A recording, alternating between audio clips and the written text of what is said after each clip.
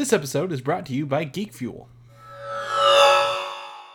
I don't know anything that's funny off the top of my head, Mike. We got too much news. I can't take it. Well, we're only human after all. We're only human after all. It's not a bird, it's not a plane, it's Superhero Slate. It's a modern podcast where we talk about everything that's great, like movies, TV, superheroes. It's Superhero Slate. Oh yeah. Hello, everyone, and welcome to Superhero Slate, the show where we run down the latest superhero entertainment news. We love TV, movies, and superheroes, so let's talk it all out. My name is Chris Dillard. And my name is Mike Royer. And if you have been living under a rock for the past week, you may not know, but Comic-Con International took over San Diego this weekend. Oh, it was intense, man. Yep, and in the world of movies and TV shows, you're only cool if you released a trailer this weekend as well. It seems like everybody did. Also, we're going to talk about why sometimes leaks can be a good thing. Wink, drip, wink. Drip, drip, drip, drip, drip. Wink, wink, and more.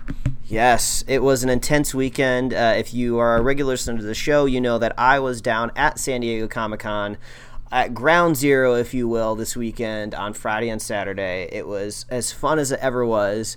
I thought that I was getting some street cred for being there 6 years in a row now, but I did come across a lady who has been there 20 years in a row, and also one of the moderators of the panel I was in has literally been there for 50 years. Like, Comic-Con is coming up on the 50-year anniversary, I think, next year, so that will be pretty crazy. Hopefully, Chris, you'll be able to join me next year for Comic-Con 50th anniversary. It's gonna be crazy. It's gonna be lit, as the kids say. Yeah. But Comic-Con was awesome. I had some great stories, experiences. I think one of the bigger takeaways I have from this year specifically is if a line looks like it's manageable or you can justify it anyway in your head, just get in it because it's only going to get longer.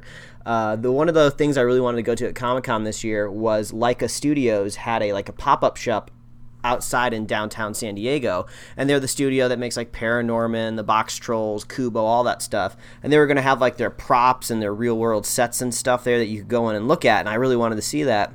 So I went there over on Friday, and I looked at the line, and I was like, that's a little too long. I feel like I don't want to wait in that, and there's no shade. I'm just in the sun. I don't want to do that. So I came back the following day. It was like 3 times longer. I tried it for like 20 minutes, and I moved like three people lengths, and I was like, I screwed up.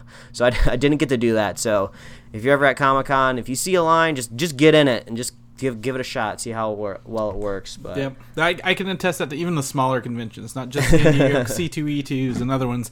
If the line, if you can see the person in the line where you want to go, get in it. Yes. That's the best way to do it. So that's good to hear. The term you mentioned, the phrase pop-up shop.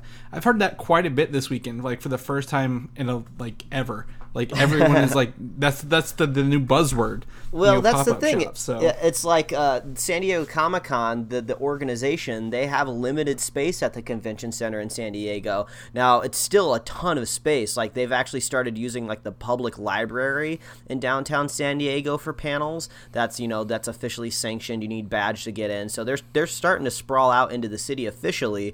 But there's like tons of like corporations and companies that come down and just like walk up to like a mom and pop sandwich shop that's in the downtown area and just like, hey, do you guys like want the weekend off? We'll give you a ton of money so we can just move all of our stuff in here for a couple days.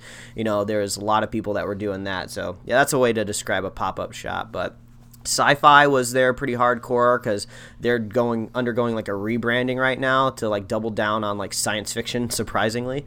But they had these like trivia trolleys that you could pedal around downtown where it was like Family Feud style. It was like one team on the trolley versus another team, like one side versus the other, and you pedaled around and like you had buzzers and stuff, and the winning team got like $20 each. Like each person on the winning team got $20, so they were like shelling out $120 per these rides going on like all day. So Sci-Fi definitely had money to spend. Did it cost you anything to ride it? No, it cost you nothing to ride it. Even so better. and you didn't even need to have a Comic-Con badge to get on it. So that was pretty sweet. But that meant like on the second time I rode it, I was with like a bunch of people that didn't even know all these nerdy questions. There was a deep cut that friend of the show, Quentin Parker, got. He somehow saw that Christian Bale movie, Equilibrium, that I don't think a lot of people have seen, but that was actually one of the answers. So, like, some of these questions, like, pretty hard. One that stumped a lot of people that I got the second time around only because I remembered the answer from the first time I did it, the first day I was at Comic-Con, was, what's the name of Anakin Skywalker's Padawan? Chris, do you know? Oh, it's Ahsoka Tano. Yeah, I like when they when they asked the question, I was just like, I know she wasn't in the movies, and I know it's from the cartoon show, but I haven't seen the show, so I don't know her name off the top of my head. And then there's like, there's people like just throwing all these random Star Wars names, and I'm just like, hey, I don't know the answer, but I know it's not Padme. That's stupid. Like, but when I had the question again the second day, I felt like a superhero because I was just like, yeah, that's right, I know this. All of you are dumb. Yeah, Mike's all about that free. Are you really that hard up for cash at Comic-Con, Mike? Is that why you had to ride this a couple times? But it sounds like something I would be really good at because I actually have seen Equilibrium. I know the Star Wars thing off the top of my head. Yeah, I know you'd be good at. You're basically like you're just groomed to like survive at Comic-Con better than most people would be. So I hope to see you there next year. I didn't hit up any big panels this year. A lot of the more manageable lines that I like to try kind of moved into Hall H, which was really difficult to get into. I was down there with a friend of the show, Quentin, as I just mentioned, and he braved the line for Hall H, and he got to see the Preacher panel and the Defenders panel. So we're going to talk about the Defenders a little bit here in a little while, and I'll let you know what his impressions were. They all got to see the very first episode of the Defenders in their panel, so he's ahead of the game already. So, but as always, we've gone through all of the news. We looked at all the trailers. We got as many leaks as we could. We're going to describe it all to you. So even if you didn't get a chance to show up, which is not easy to do, we're going to let you know everything that you missed. So, because Mike kept referring to me as his man in the chair. Mike's on the floor, on the ground, doing all the actual, I don't know if he did anything actually. That's the thing. Mike. I'm starting to question this, and I'm getting all the trailers and all the leaks, refreshing. I'm spamming F5 on my keyboard every time I got somewhere. So, well, if you want to see what I did at Comic-Con, head on over to our Instagram account, which is a Superhero Slate podcast, and you can see some of the albums I put up there. So you can kind of see the sights and sounds at Comic-Con. There's some cosplay. There's some booth photos. My favorite thing is always like the super highly detailed models and toys and busts. I love those things. I don't really know why, but I've been infatuated with them. So there's a whole album of those up there. So yeah, go check that out if you want to see what Comic-Con looks like on the ground floor. Yes, definitely, because he's the guy on the floor. Yeah. But before we get into Comic-Con news, we've got some regular news that popped up before San Diego started. Regular news? Oh, man. I know. It's kind just of not going to be as exciting, is it? Look, if I'm just going to lay the teaser out now, we have Avengers footage to talk about later. So yeah, that's right. If we're gonna bait and hook you guys right now, I'm just gonna tell you we got something good for you later. So let's get to this regular news, and then we got even more Comic-Con news. So first and foremost, Justice League. Okay, this is the first of 2 times we're going to talk about this. Sadly, Zack Snyder has removed any mention of the film from all of his social media accounts, including images, descriptions, links, etc., from all his stuff this week. So, PR-wise, I think that's a bad move. You got to put out a lot of fires on that one real quick. But I mean, it definitely he might be distancing himself from that movie a little bit more as it moves forward. I wonder if it's almost not necessarily distancing, but I thought about this just the other day. I was like, okay, if Justice League shows up to Comic-Con, what exactly are they going to show? Because, like, aren't they under reshoots right now? Like, I know the movie's coming out soon, but they're still kind of crafting this movie. It's, like, not done yet. So what are they going to show? Are they going to show stuff that's more Zack Snyder? Are they going to show stuff that's more Joss Whedon? And then what about all this other stuff that, like, Zack Snyder, like, has been tweeting about, like, for the last 2 years? Is that stuff even in the movie anymore? So maybe he's not necessarily distancing himself from the movie. Maybe he's just like, I tweeted stuff like 2 years ago that's not even in the movie anymore. Let's just go ahead and just take all this stuff out there. I'm not even involved with the movie anymore. Let's just like scrub the social account. I don't know. Yeah, I mean, it definitely, but I mean, his name will still be on the movie since he did, the majority of it. It's just a little weird. Like, if your name's going to be on the movie, you should probably not try to become that disassociated with it. I guess, early in the game. Yeah. But it's whatever. It happens. We actually have footage to talk and see later. They officially released some footage later. So I just want to kind of bring that up. So if you go to Zack Snyder and you're like, wasn't this the Justice League guy? Yeah, he is. He still was. He was.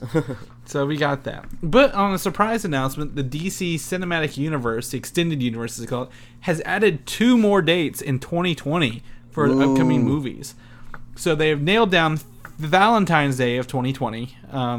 So who knows what that's going to be, and June 5th of 2020. So they're starting to stake some claim out in the next I guess the next decade. Is that what we call that? Yeah. I mean, Marvel's not even really putting flags up for 2020 yet, so I guess they're getting out in front. I think the February date is what makes me the most curious, because we know if it's coming out of the DCEU, it's gonna have a big budget. So what big budget movie comes out in February? The last time we saw that was kind of Deadpool and the first Kingsman? Yeah, Kingsman, and then Deadpool, and then I think Logan was kind of close this year, not really on it. My theory is actually a Harley Quinn versus the Joker kind of film. Like, they're not teamed up together per se, but like some sort of that kind of film, because, jilted lovers and so on and so forth. I mean, maybe they'll continue with the trend of these rated R movies and plop one down in February. That might be kind of cool to get our first kind of rated R DC movie there, but we'll have to wait and see. Yeah, I mean, the bold claim to claim Valentine's Day is it's becoming, as we know, there's no month that is the hot month anymore. Every month is a hot month. Yeah, so. But I do agree, Valentine's Day and Harley Quinn do vibe pretty well together with the kind of symbolism. Yeah, and this for June 5th, that could literally be anything. I believe Wonder Woman was June this year. Maybe Wonder Woman 2? It's 3 years out. We'll see. So that could literally be anything. As they come up, we will be posting them on our superheroslate.com/upcoming releases calendar, whatever that's called. If you head there, you click on it, it has them. I've even added these in there, so you'll know where Man in the chair. Man in the chair is on top of it. That's right. I got you guys. I know what you need. You need calendars, and I'm there for you. A DC movie that does not have a date yet, actually, is Shazam. And Shazam is not Black Adam, but usually Black Adam is the villain of this movie. So the production for Shazam is rumored to begin in February of 2018, which would put it about a month and a half out, or a year and a half out. I'm sorry, not a month. I have it as April 5th of 2019. Now, as we've seen, DC can and will change their release dates very, very fluidly. Yes. Such as The Flash is still kind of slated for March 23rd of next year. Not even a script in. I don't even know if they have a director right now. So we got that going. Shazam could move. It may not move. Maybe it's till April. But this does not fit in with The Rock's schedule, and therefore Black Adam will actually not be in the first Shazam movie. I mean, The Rock's a busy man. I think he still holds that record for what the highest grossing, most paid dude in Hollywood, or I don't know. But he's a busy guy. He's making Jungle Book movies. Yeah, you mean Jumanji movies? Jumanji movies. I wouldn't be surprised if he was in like Jungle Book 2 or something. Yeah, he might be. So I mean, it's just weird. Like, The Rock has been a staple of the DCEU since they announced it. Kind of, he's like, yeah, I'm Black Adam, and then they do the movie without him. But that's okay. I think people need to be introduced to Shazam and ease into him. I think he's a little different character than most people are used to. So we'll pay attention to that and keep an eye on it. Sony's not looking forward to universe. Silver and Black has some villain news here. Scorpion / Matt Gargan is to appear. He made a brief appearance in Spider-Man Homecoming. So this may tie the movies together without officially, making them have to cross over very easily. Other villains include the characters Gaunt, Tarantula, Chameleon, and Tombstone. Chameleon and Tombstone, I think, are two fairly common Spider-Man villains that people might recognize from the cartoon. Gaunt and Tarantula, not so much, not even off my head. So it looks like it might be a villain-filled, I guess, romp, maybe. Who knows? Well, I guess it's interesting to see that Scorpion's going to be in this movie, because it did seem kind of strange to kind of imagine Scorpion fighting Spider-Man, just because, like, you know, we've already seen like Doc Ock fight Spider-Man in a very good Spider-Man movie, and he had a lot more like kind of appendages to fight him with, and then we're just scaling it back to just one Scorpion tail. Just kind of seems less intense. So I guess if you kind of relegate him to a side Spider-Man movie, maybe it makes a little bit more. Yeah, it depends on kind of how they give him the suit. The ones the comic books are kind of sleek and green. Some of them are more like I think he uses like more of a chain with a very sharp hook on the end to be kind of like that. So it depends on what iteration they want him to be, but you know, whatever. Scorpion, I don't think would make a good big franchise villain anyway for Spider-Man. Now he's in the MCU, so I'm okay with this. Just as long as they give us, you know, Mysterio versus Spider-Man later on, you know. Yeah, that's what we want, man. That's what we want. That's what we need. Mike, I got some bad news for you here. Fox is going to reassess Alien sequels due to the underperforming box office of the latest one, Alien Covenant. You mean after all that effort I put into watching all the Alien movies, it was all for nothing? Yeah, all for nothing. And you even skipped the Alien versus Predator one. So I still kind of want to watch those. I maintain that they are very enjoyable simply because they don't care. They threw caring out the window. So we may not get we may not get as many sequels. There's a rumor that Alien 5 is still in the works from Neil Blomkamp. They may go back to that one. Ridley Scott may be just old and stuck in his curmudgeonly ways and be like, no, I have to do one more, whether you like it or not, kind of thing. I don't know. Alien movies are kind of up in the air right now. But this tends to be how these movies work. Alien movies, horror movies from the 80s, will they ever get another one? We never know. Well, it was just such a weird arc to take of the very first Alien movie. It was just like, oh, we're in space and there's an alien. That's cool, and it made an awesome movie, but wouldn't it be great if somehow we circled back around to this weird alien explaining why humans exist to begin with and where they're from? It's like, all right, Ridley Scott, settle down now. I don't think they have a problem with the story. They just want more people to buy tickets. So, well, fix the story. More people buy tickets. There you go. I don't even know about that one at this point. I think Alien's gone. Send it out the airlock. Send it out. Just like every other movie. Exactly. So we're gonna whenever we go to space, we'll take your. Well, I guess you got digital codes. Never mind. We can't launch them out into space. That's the problem with having digital copies of movies these days. Yeah, stuck around forever. So you put this bit of news here. I didn't watch it until you posted it, but there's a Netflix movie, I believe this is, called Bright coming out. And this is, I believe, Will Smith's next big movie, and it's not even going to theaters. It's going straight to Netflix. Yeah, that's right. I think this is the first like Netflix, I guess, blockbuster. It has a pretty significant budget. The reason I wanted to make sure this was in here because they showed up pretty hard at Comic-Con, at least on the expo floor. Netflix had its own setup down there, and like the line was capped the whole time because like there's not enough room for lines on the show floor. So if you want to get into their booth, you got to get into the line, but if the line's too long, you can't get in it. So you kind of have to hover around the line to move a little bit, then you sneak in, and it's just crazy. So they were showing up pretty hard. This new trailer dropped. It looks really interesting. I don't really know how to explain it. It almost looks like a movie that is kind of a little too weird for the theaters, but maybe just weird and fun enough for Netflix. I don't know. So to me, this reminded me of that Channing Tatum movie with the girl from That 70s Show, where she's like the princess of space or something. Jupiter Ascending? Yeah, it's like Jupiter Ascending, but it's also like... Also, this kind of like if Harry Potter does like we don't need to keep everything secret. Like let's get along with the humans because the whole point is humans, orcs, elves, little pixies, the ghetto of America. Like it's all mixing together here in this movie, and they seem to find a magic wand that is apparently a very rare artifact in this world. So yeah, I think I kind of like it just because the story seems pretty original. I mean, yeah, there's lots of fantasy elements being thrown into it that everyone has seen before, but I just kind of like the idea of like humans living alongside of fantasy creatures, and we don't really know the backstory behind that yet, but then also like, oh, what if wands weren't just kind of run-of-the-mill like they are in wizard worlds? They're like big and special.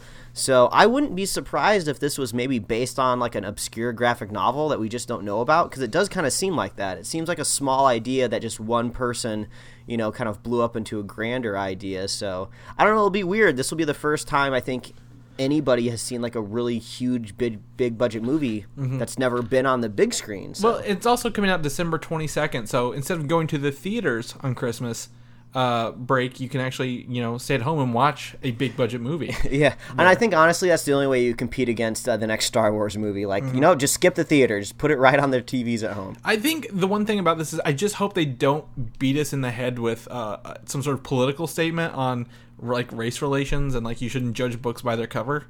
Yeah, just because it's not like it's not an important message, but like we've seen that in all types of different sci-fi. I feel like that's the easiest kind of message to go for, whether they're an alien or a monster or a mutant, like in X-Men. It's just like we've seen it. You're right. It's a very important message, but like, don't make that the forefront of the movie. Like, if it's there and we can learn from it, even better. But like, don't beat us in the face with it. Much like that, I believe Elysium, that big sci-fi movie, was Elysium. So. Oh, Neil Blomkamp. Yes. Yeah, twice in one episode so far. And we're not even to Comic-Con news yet. Mike was going to be a very stubborn asshole about this next topic. Kingsman: The Golden Circle got the second trailer, and he wasn't going to watch it. He was very against it. He knew what this movie was, and I'm glad you came around and watched it, because we have a new Red Band trailer. It seems to be the trend with these Kingsman movies, and I need to know what you think of this trailer, Mike, because I'm glad you watched it. I need to know what you think. Well, I mean, I guess just to say it first, I just wasn't going to watch it because I was going to try something new. Like, they're going to get my money. I love the first one. I love the teaser trailer that I saw for this. Like, I don't need to be sold anymore, so why do I need to see it? But then, like, I came back from Comic-Con, I had to catch up on all these trailers, and I was just like, I'm in the trailer mood. Screw it, I'm just going to watch it. So it was really fun. Like, there's a lasso that cuts a dude in half. Like, this looks like it's going to be a crazy movie, just like the first one was with all the gadgets. It's just like James Bond on crack, but he goes to America, which is something that I think we've all really wanted to see, with kind of James Bond really kind of drilling into the American culture. And they go like extra hard into American culture. They're freaking cowboys. I mean, it just looks really fun. It looks really weird. It's exciting. It has that same kind of style the first movie had with the action, that Matthew Vaughn type of action that looks really fun. So I'm going to be there. This movie looks great. Yeah, I'm very on board. This is very awesome. Channing Tatum, I don't usually like him, but he sold me in this movie. Like, fuck yeah! He's like that's very American. Yeah, fuck yeah. I just lost it. And I had a conversation with my comic book store, the employees there this week, about the first one. How yes, the Kingman graphics novel is good, but the movie transcended the actual book itself. And we discovered there's a second graphic novel coming out for Kingsman because of the success of this.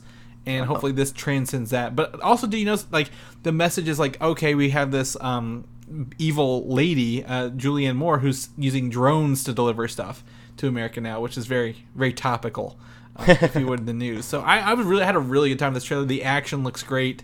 The effects look great. I mean, it's cool to see the people using the lassos for different things. And manners maketh man, so we get everything back. And also, it takes place in Louisville, where I work.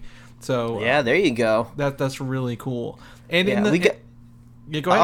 I was just gonna say we get to see Colin Firth a lot more in this movie. That last trailer we saw, he was just shaven. Who knows what kind of bodily harm he could have had done to him. But he looks like he's back in action. Yeah, and because he did in the first one actually get shot in Kentucky at the church. My theory is that he's been recuperating there under the radar. So maybe. So there's that, but also we get a really cool cross promotion with another big spy property that is very off the wall, batshit crazy, if you will, with Archer. So tell us a little bit more about this video of Archer meeting the Kingsman in this. So I believe this video came out of their Comic-Con panel. Not 100% sure, but I believe the release kind of coincides with their panel on Thursday, I believe. It was very early in the week, yeah. Yeah, but it's an animated, it's like a little animated meetup where Archer meets Eggsy from the Kingsman. And it's really funny because it's Archer being Archer and Eggsy being Eggsy. And whoever came up with this idea was a genius because I love it. It just fits in really well. They don't even really need to synergize. It doesn't really make any sense for them to need to cross promote, but like, I don't care. I'm glad it was made. It's funny. Go watch it. Yeah, it's awesome. We have the link. We have all the links to all these trailers that we're talking about in our show notes. So head to our website, click them there, and check them out, and go from there. Also, I want to end our regular news thing on, you talked about San Diego Comic-Con, Mike. You were there, but however, with any big Comic-Con comes Comic-Con exclusive pop vinyls this week. Oh God, yeah, that freaking pop vinyl booth on the show floor. It's intense. And I just gotta share. I was able to get all of them. They actually, I think, oversaturated the public market for once with them. So like people can't charge flipper prices for all these. So I was able to get my Marvel ones: Iron Man holding his mask from the Spider-Man movie, a Bucky version of Captain America, whenever he was Captain America, a red She-Hulk, which is a brand new character. I don't know why she's so popular, but Gwenpool, and she's taken a picture with a selfie stick, and the brand new pop of X-23 that just came out at Toys R Us. So I was really happy to get all those this week, and my wife got some. She got the chicken from Moana. Hey. Yeah. So there's definitely a lot of those out there for anyone. Not even like, hey, there's Harry Potter. She got a Harry Potter one. A Marvel, Star Wars. There's the R2-D2 with holographic Leia from the first movie in there. So I mean, if you like pop vinyls and you want to get some that are cool, this is the time to get some rare ones. So really happy about that. Any other news you want to add, Mike, before we switch gears here? No, man, I'm ready to really jump into this Comic-Con stuff. Great. Well, before we do that, Mike, I got to ask you a question. Do you like getting collectibles from all of your favorite franchises? Chris, we were just talking about collectibles a second ago, so who doesn't? Yeah, exactly. So do I, as you know. And Geek Fuel has a great deal that we think you should know about.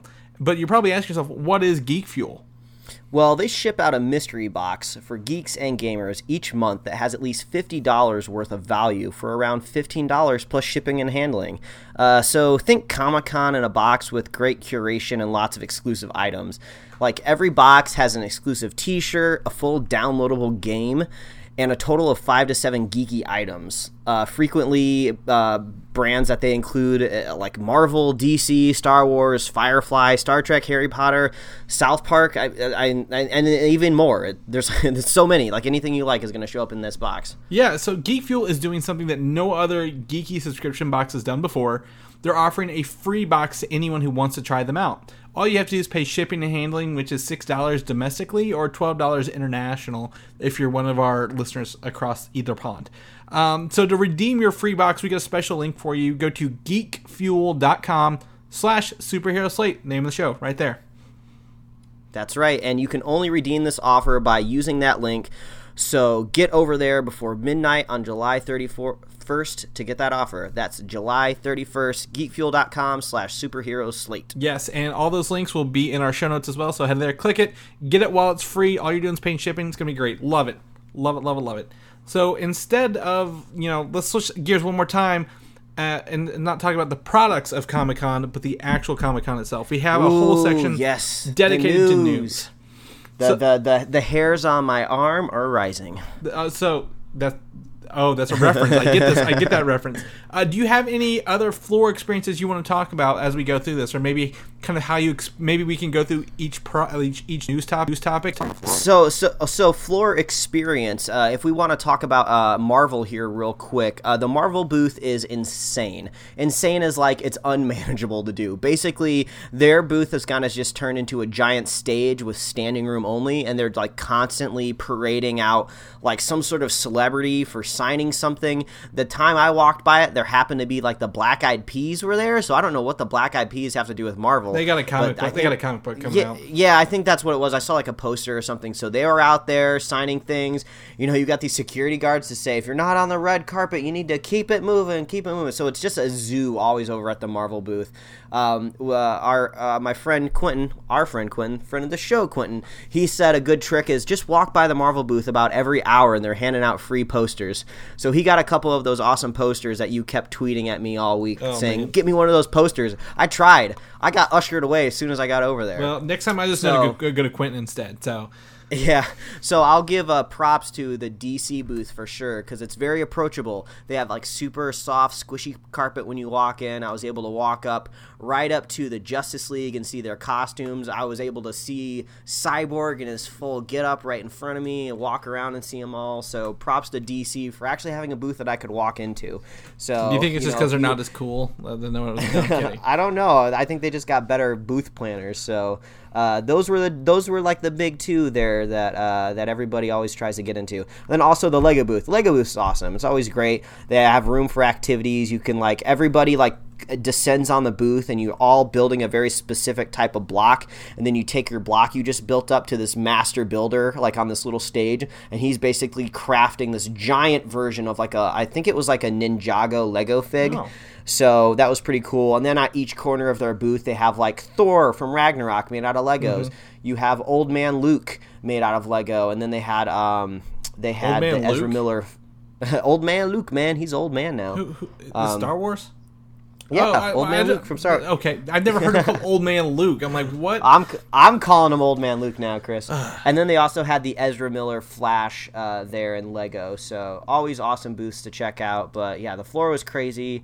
But outside of that floor, just above us and the panels around, there was news a-poppin'. Yes, news everywhere. Starting Thursday, Friday, Saturday, even today there's been news. But first and foremost, I got to get this one out of the way because I'm hyped on it. I'm hyped on it.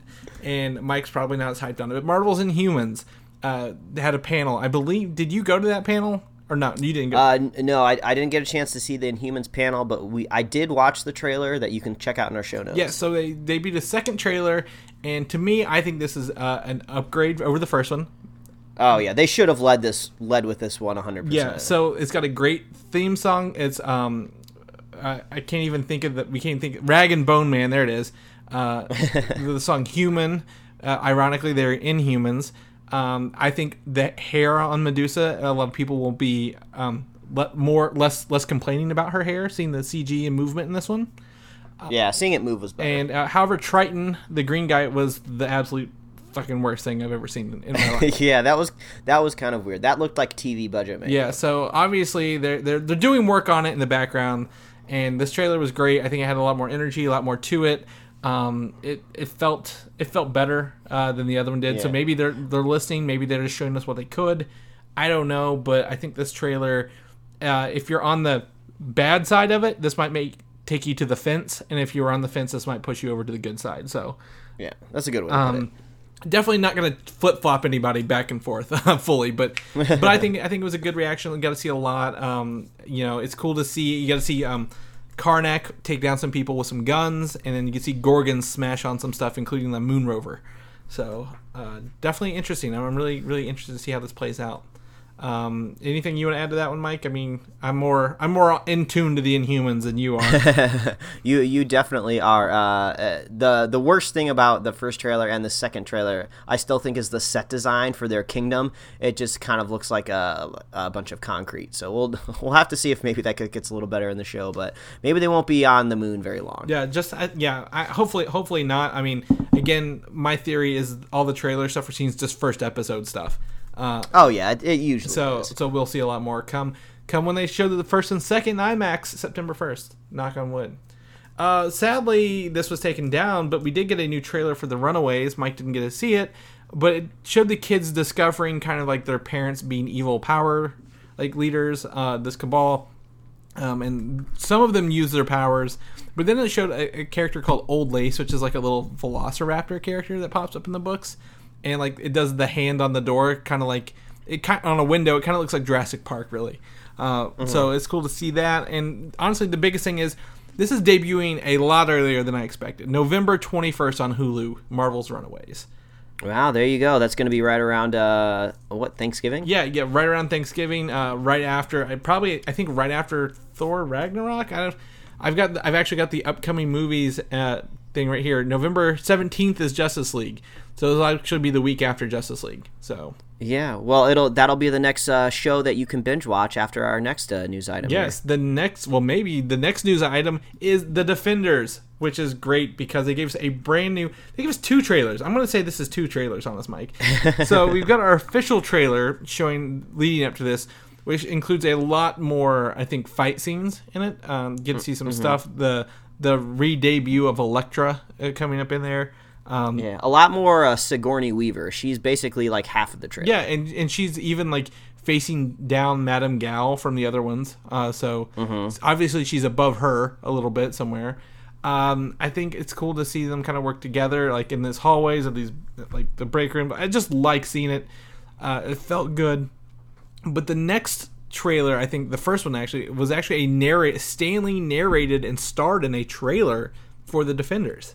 Yeah, he's like being chauffeured around in a car, and he's like overlooking the city. Why we kind of see montages of footage, I think, from previous seasons. I don't think there was a whole lot of new stuff in this trailer, but we always like seeing Stanley out there just because we don't know how much time we're going to have with the man. Yeah. So the more Stanley we get to see, the better.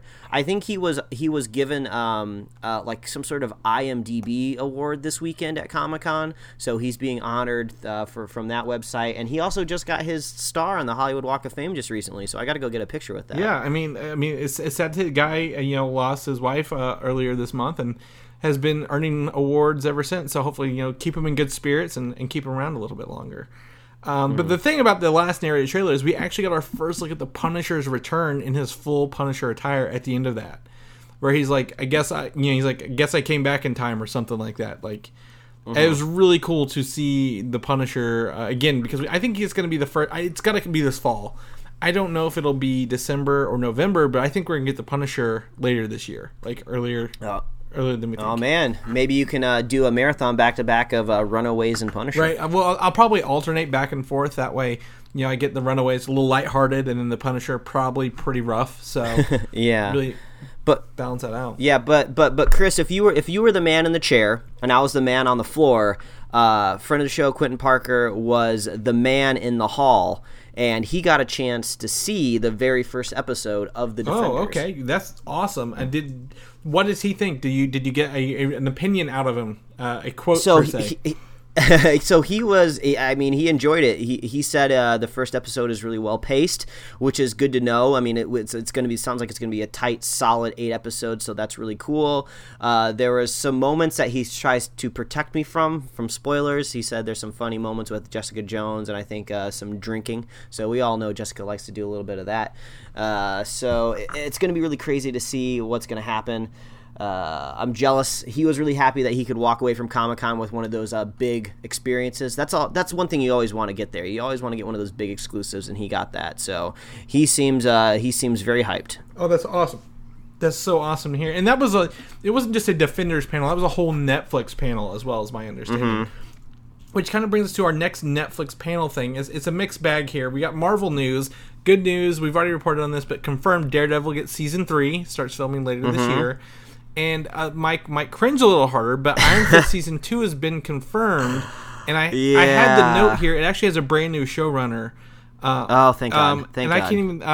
I can't even think of what they did because I had the note here and it's not in our show notes anymore. Well, if you want to look it up real quickly, I can say I did specifically ask Quentin when he was in that panel. I was just like, so they announced Iron Fist Season 2.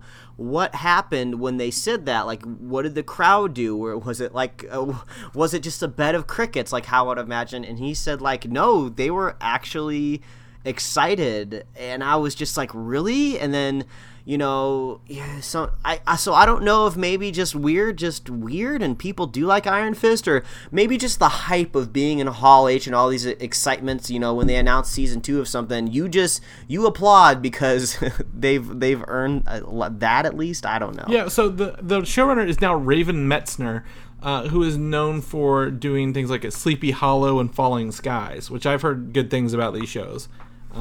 So I think that's a good sign. So that's good with me. I mean, yeah, that's better than what Scott Buck was that his name? Yeah, we still got to get to his Inhumans before we can get. And I like saying was that his name because I just like to imagine that he's gone now. Yeah. So Daredevil season 3, Iron Fist season 2. I think we're gonna see at least 3 seasons out of most of these shows. If not a team up of Luke Cage, Iron Fist combined season 3, which I think would be very awesome. But also, they showed the first Punisher teaser there, some clips of it, and apparently it is very, very dark show. Like, a lot of people thought Netflix would sand off his rough edges. No, apparently he's still continuing his path of killing all the people of, like, the Irish and the biker gangs and stuff, and he keeps going down the line of, like, connections through this, across the whole country and not just New York. It was described to me in one of the clips that he was killing people surprisingly without a gun. So it sounds like he's not afraid to kill people without bullets in this new season. So that sounds like it's going to be pretty brutal. Yeah, I'm really hoping that they do spread out a little bit more from New York with him. So that'd be okay in my book. So maybe something to bring him back, but that's all right. And lastly, on Netflix side, this is going to drag you outside of Marvel, but Stranger Things Season 2 gave us a thriller trailer, is what they're calling it. Ooh, man, this trailer was amazing. Go on. I'm not sold on this show. Like this, even though I've watched it, I'm still not sold on Stranger Things. Man, so this trailer is really, really great. I can still say that I'm still a little nervous about season 2, just because the first season was so good, so maintained and like minimal. I'm hoping they keep up that path, but like, man, they just slowly bring up the intro to Michael Jackson's Thriller with that guy that narrates at the very beginning. It adds this awesome extra creepy kind of funky vibe to the trailer. We get to see that this is going to take place around Halloween. We see the kids in their Ghostbusters costumes. You know, it's really bringing you back to the day, the nostalgia feel. There's just some creepy vibes going through this. We see a look at what this new monster is supposedly going to be, with his like tentacles or arms or whatever they're going to end up being called off in the distance, looking at Will. It just looks really, really creepy. We get to see 11 is still out there, somehow going to come back. It just the vibe of the trailer is just awesome. It's really well made. So I cannot wait for October to see that second season. All right, yeah, it's this season comes out at Halloween and is set in Halloween, so that's a really cool that they could time that release with the actual. We call that synergy, Chris. That's synergy. Whatever you want to call it, I don't care what you want to call it, but it's coming out. It looks fun. I will probably watch it sooner than later this time around, but it's not a show I'm clamoring to see more of. So I think I'm outside of the box on this one. So to be fair, it took you a while to watch season 1, so you got inundated with all of the hype and everything. So you didn't get to see it like just kind of with a fresh eyes. I still don't care for the 80s vibe. Doesn't sell me. Like I'm out of the 80s. Like that's my problem. So. Not a problem. It's not a problem. It's how I am. I just don't care about the 80s. So yeah. Well, Chris, in a little bit, I think maybe we're going to be talking about a movie in the 90s, and maybe that'll be a little bit more your style. Maybe. We've got some stuff to talk about later, but that's okay, because we're going to get back to not Marvel's television panels, but Marvel's movie panels, which is actually probably the biggest juice. Chunk of this whole thing. We could have done a whole episode around this specifically. Oh, yeah. And the first and foremost, we got Thor Ragnarok right out the gate. And Thor Ragnarok didn't only give us a new poster here, which I think I was asked to get your opinion on this poster, but a new trailer as well. So let's talk about the poster first, Mike. Give me your thoughts on this Thor Ragnarok poster. I've been asked specifically for your thoughts on it. So actually, this is kind of cool just because I went to a panel at Comic-Con where it was a panelist talking about the tools within Photoshop, and all the examples, they all went over movie poster art, because all of the panelists were professional like movie poster makers, artists, I guess is what you would call them. So it's kind of interesting seeing these posters now after knowing kind of the stuff that they have to go through to get posters approved and made. So what I didn't know is there's compers and there's finishers when it comes to movie posters. So when a movie poster like this is made, they hire a bunch of different artists to do a lot of really loose roughs and comps and sketches of a bunch of different movie poster ideas. And then like the project manager in charge of the poster basically is looking at all these different ideas, kind of pinpoints the one that they think is the best, and then that goes on to a finisher who kind of fleshes that out, makes the art final, and makes all different sizes for billboards and everything, every place that it needs to go. So it's kind of interesting to see all the path that a movie poster goes down. And typically that's when you do get bad movie posters, because someone picks the really bad movie idea or the really safe movie idea, like just the safest design that everybody will appreciate. So this design is really, really fun. I like the idea. I like the composition, the radiating circles. It's interesting to see how all the characters are laid out. Like, I love Hulk there at the top, Hela overlaying them. Yeah, it's just composed really, really well. It's fun.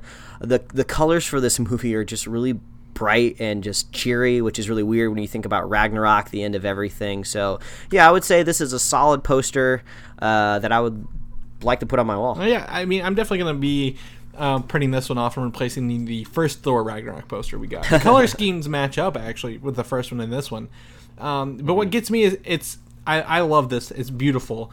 But it's something that draws my attention. It's both symmetrical and asymmetrical at the same time, and that I don't know if that's why I like it or not like it, but I love looking at this poster. And the more I see Hela's headpiece, the more crazy that thing gets, and I love. Oh yeah. It.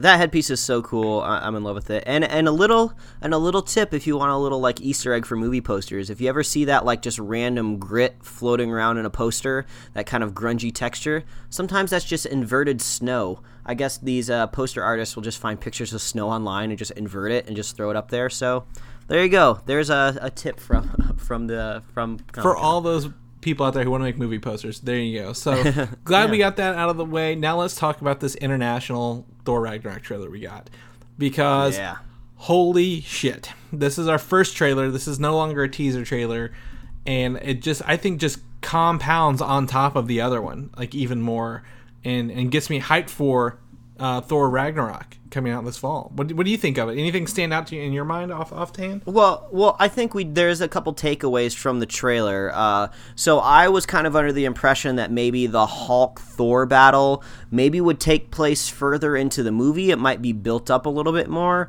and then maybe Hulk wouldn't be revealed until about halfway, 2/3 for the movie. But it looks like maybe it takes place a little sooner, because they end up having a conversation about who won the fight and who won the battle, and we see Bruce Banner as like a normal dude like pretty early into the trailer, so it doesn't look like the Hulk is just controlled during the whole movie. Yeah. So let me actually give you a little more info on that.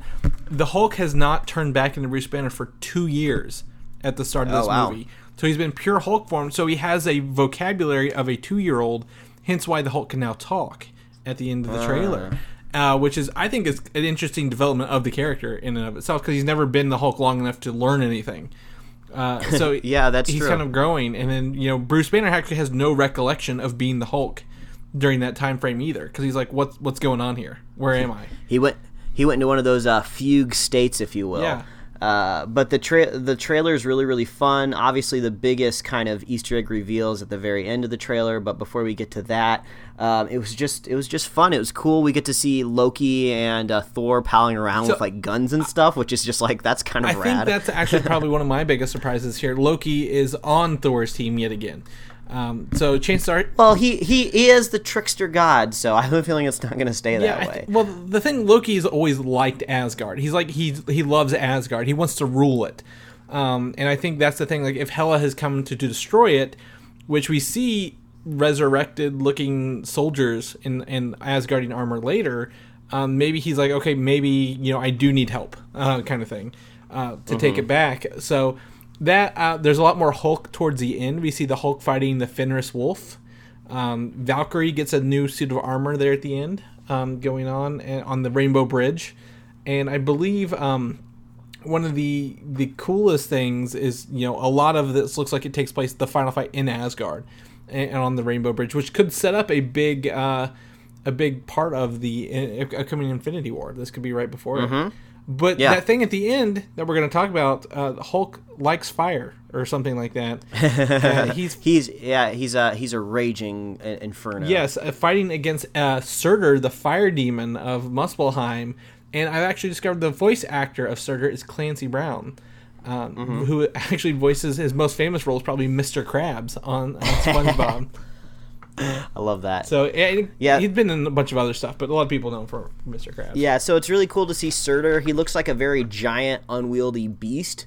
So it doesn't look like maybe a character that really is something that you relate to. It's like kind of that Dormammu feeling from Doctor Strange. So I don't really know how he's going to factor into it. I did have one thought though. I kind of wonder if Hela in this kind of MCU is maybe also going to double for Thanos' love of death. I wish people would stop saying that. Like that gets that one gets on my nerves. But we don't know. We'll see when we cross that bridge. But I can just explain it. I mean, like when you have a movie universe, like how many movie universes out there do you see where death is personified in two different people? I would imagine if you don't like the idea of like Hela like doubling for death also. Maybe they'll just make death something different. Maybe like Thanos is just in love with the idea of death and it doesn't manifest as a physical thing. I don't know, or maybe it'll just be kind of hint at Thanos' motivation. If we take everything as canon, actually in the Guardians of the Galaxy, the first one where he gets the orb out of the prison for the first time, the panels on the wall have the Marvel Comics versions of Death, Eternity, Entropy, and Atrophy, I believe. And it's not Hela, it's somebody. It's shown as a different character. So whether they had that planned out 3 years ago, 4 years ago, who's to say?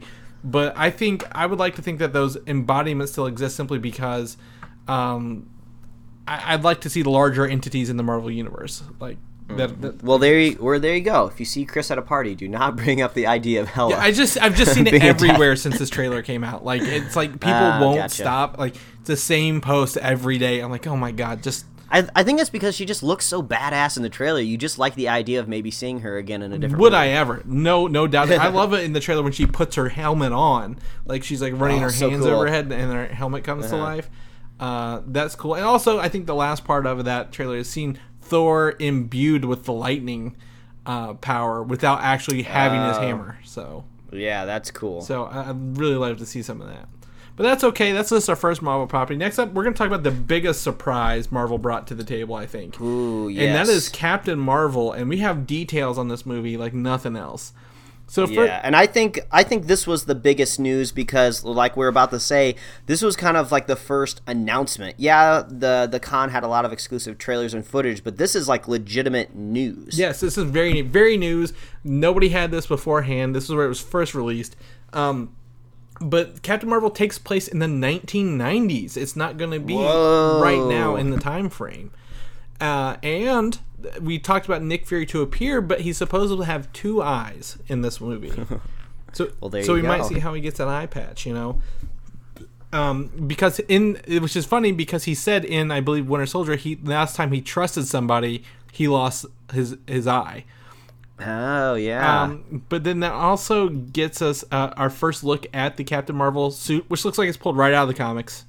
And there's not a whole lot of good images out there. I think people were basically just taking pictures of the screen at Comic-Con. So wherever you see it, hopefully we get something high-res soon. Yeah, so take a look at the suit there. But that's not even the biggest surprise, Mike. The biggest surprise is the enemies in this film are confirmed to be the Skrull Empire. What? The Skrulls? But Chris, I thought we were never going to see these guys because the Chitauri were invented because they couldn't get the Skrulls. So at the time, the legal rights for Skrulls were very, very gray. But Marvel and Fox both shared the Skrulls like they shared the Maximoff twins. Fox only has the exclusive rights to a character called Super Skrull, which is a Fantastic Four villain. So if this is taking place in the 1990s versus the Skrulls, which are shapeshifters, and it appears to be in space, do you think this sets up for a secret invasion storyline we could enter in Phase 4, where who could possibly be a Skrull? We don't know. Oh, that would be really, really cool. I mean, and that's basically what Secret Invasion is all about. It's kind of like this long, drawn-out storyline of like who is who, and I think they actually did it really well in Earth's Mightiest Heroes, the cartoon show. I mean, you kind of almost forgot that Captain America was a Skrull for the longest time, and then like, oh yeah, shit, I forgot he was an alien.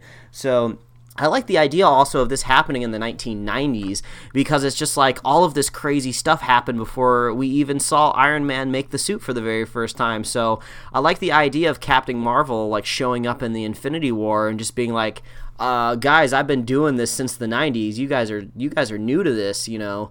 I've been fighting aliens already. I've been all around space, you know. Let me show you what's up because I'm on top of this. Yeah, exactly. And so, you know, we have 3 bits of concept art here, and I just got to say they have nailed the look of the Skrulls. It looks like one of those may even be a test CGI models for some of the Skrull characters. They got the purple suits, the green faces that are very rigid. It just looks great. And then to see Captain Marvel punching these might be Kree Empire people here instead of Skrulls at the end, because the Kree are who created Captain Marvel in the comic books. So either way, it looks like she's going to be in space most of the time. Is really what I'm kind of getting here. We might get a little bit on Earth where the Skrulls are taking over or something, or they landed, and Nick Fury sends her into space to, you know, get her. Another theory / piecing together information is they said her power comes from the quantum realm, and the quantum realm has been referenced in one movie before, the Ant-Man movie. So when maybe she has been trapped in the quantum realm, and this next movie we talk about brings her out of it. Just in time. Whoa, Chris, you are blowing my mind right now. So there's our Captain Marvel information. Do you have anything else you want to add to this other than the fact it looks amazing and is going to probably be very, very awesome come next year when it releases? Man, it just sets up maybe a surprise going forward because, if these Skrulls set up an invasion back in the 90s, there could be a character out there right now that we know and love that has been a Skrull the entire time, and we don't even know it, and that would be insane. It would definitely make an Avengers 5, a secret invasion, that much cooler by the time everyone is affected by this, these characters coming in. So there's definitely that. So I think that Captain Marvel's cool. But we got even more information from the Ant-Man and the Wasp sequel that we didn't know about, which, maybe could tie in all this if we're lucky. But we have a new logo for the movie here. And, it's kind of generic. I think they're still working on it a little bit. But it looks very like Saturday morning cartoon. Yeah, it does.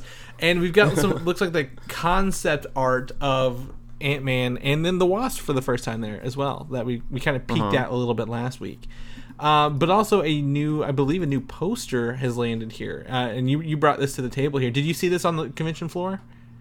No, I didn't see it, but this does fit in the style of all the other posters that they had at the convention for sure. It's an illustration. It looks really beautiful. We kind of get to see Ant-Man be really big this time as opposed to his last poster where he was tiny. But then we have the Wasp kind of taking up that lead of seeing that shadow ghosting of her getting big to small. I'm curious who she's kicking in the face, though, because I think that could be a little bit of a reveal of like, oh, who's this bad guy? Or maybe it's just a random military dude, because we do kind of see like tanks in the background. So they look like mercenaries to me.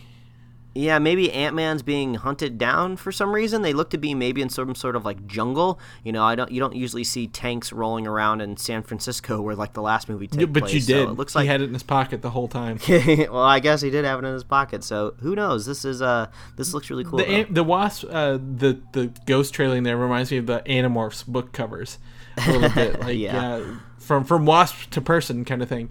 And he's punching a helicopter in Giant Man form, which is great. But there were several casting announcements that are going to blow your mind, Mike. Going to blow your mind. All right, let's do it. First off, they've stolen another DC alumni. Michelle Pfeiffer will be Janet Van Dyne, the mother of I can't even think of her name. What is her name in this movie? The last one. I don't remember. So either way, are you talking about the actress, right? Yeah. Yeah, but Michelle Pfeiffer, I mean, that sounds pretty cool. Like, is she maybe also going to be pulled out of the quantum realm? That's where she's been. So I think so. That also makes it sound like maybe Captain Marvel can't also come out of the quantum realm. I mean, is that's just going to end up being a meme then? Well, I just assume they want that a new character, be related. Just pull him out of the like quantum Ant-Man realm. has been to the quantum realm, he can go in and find her, kind of thing. But I think that's the Catwoman. They've also got Michael Keaton as the Vulture. Like, why not? Like, yeah, they're pulling out some old superhero cuts for sure. Good old Lawrence Fishburne, as Dr. Bill Foster. We talked about this role last week. He has the ability to access the Pym particles as well when in the comic books. This one's a little older than the one that was in the comics, so he might be an old colleague of, maybe Hank Pym or possibly an antithesis, bad guy. I don't know. Anti-Pym. Yeah, another casting announcement that blew my mind. Walton Goggins as Sonny Birch. Are you familiar with Walton Goggins? That name sounds so familiar. I'm going to Google his face and I'm going to know. No, I didn't actually. He's in, I believe, Justified then on the TV show. He's a great actor. Oh, yeah, I see that. Yeah, I know who this guy is. For Sonny Birch is the president of Cross Technologies in the comics. And if you remember, Darren Cross was the villain in the first Ant-Man movie. So that's a little bit of tie-in there. Hannah John Kamen, we confirmed her announcement before, has been cast as a character called The Ghost. I don't know how that information, who that is off the top of my head there. And lastly, Randall Park as Jimmy Woo, who is a S.H.I.E.L.D. agent in the comic books as well. So bringing a lot of big names into this to have a good story. I think Ant-Man and Wasp has a lot of potential to be a sequel better than the first.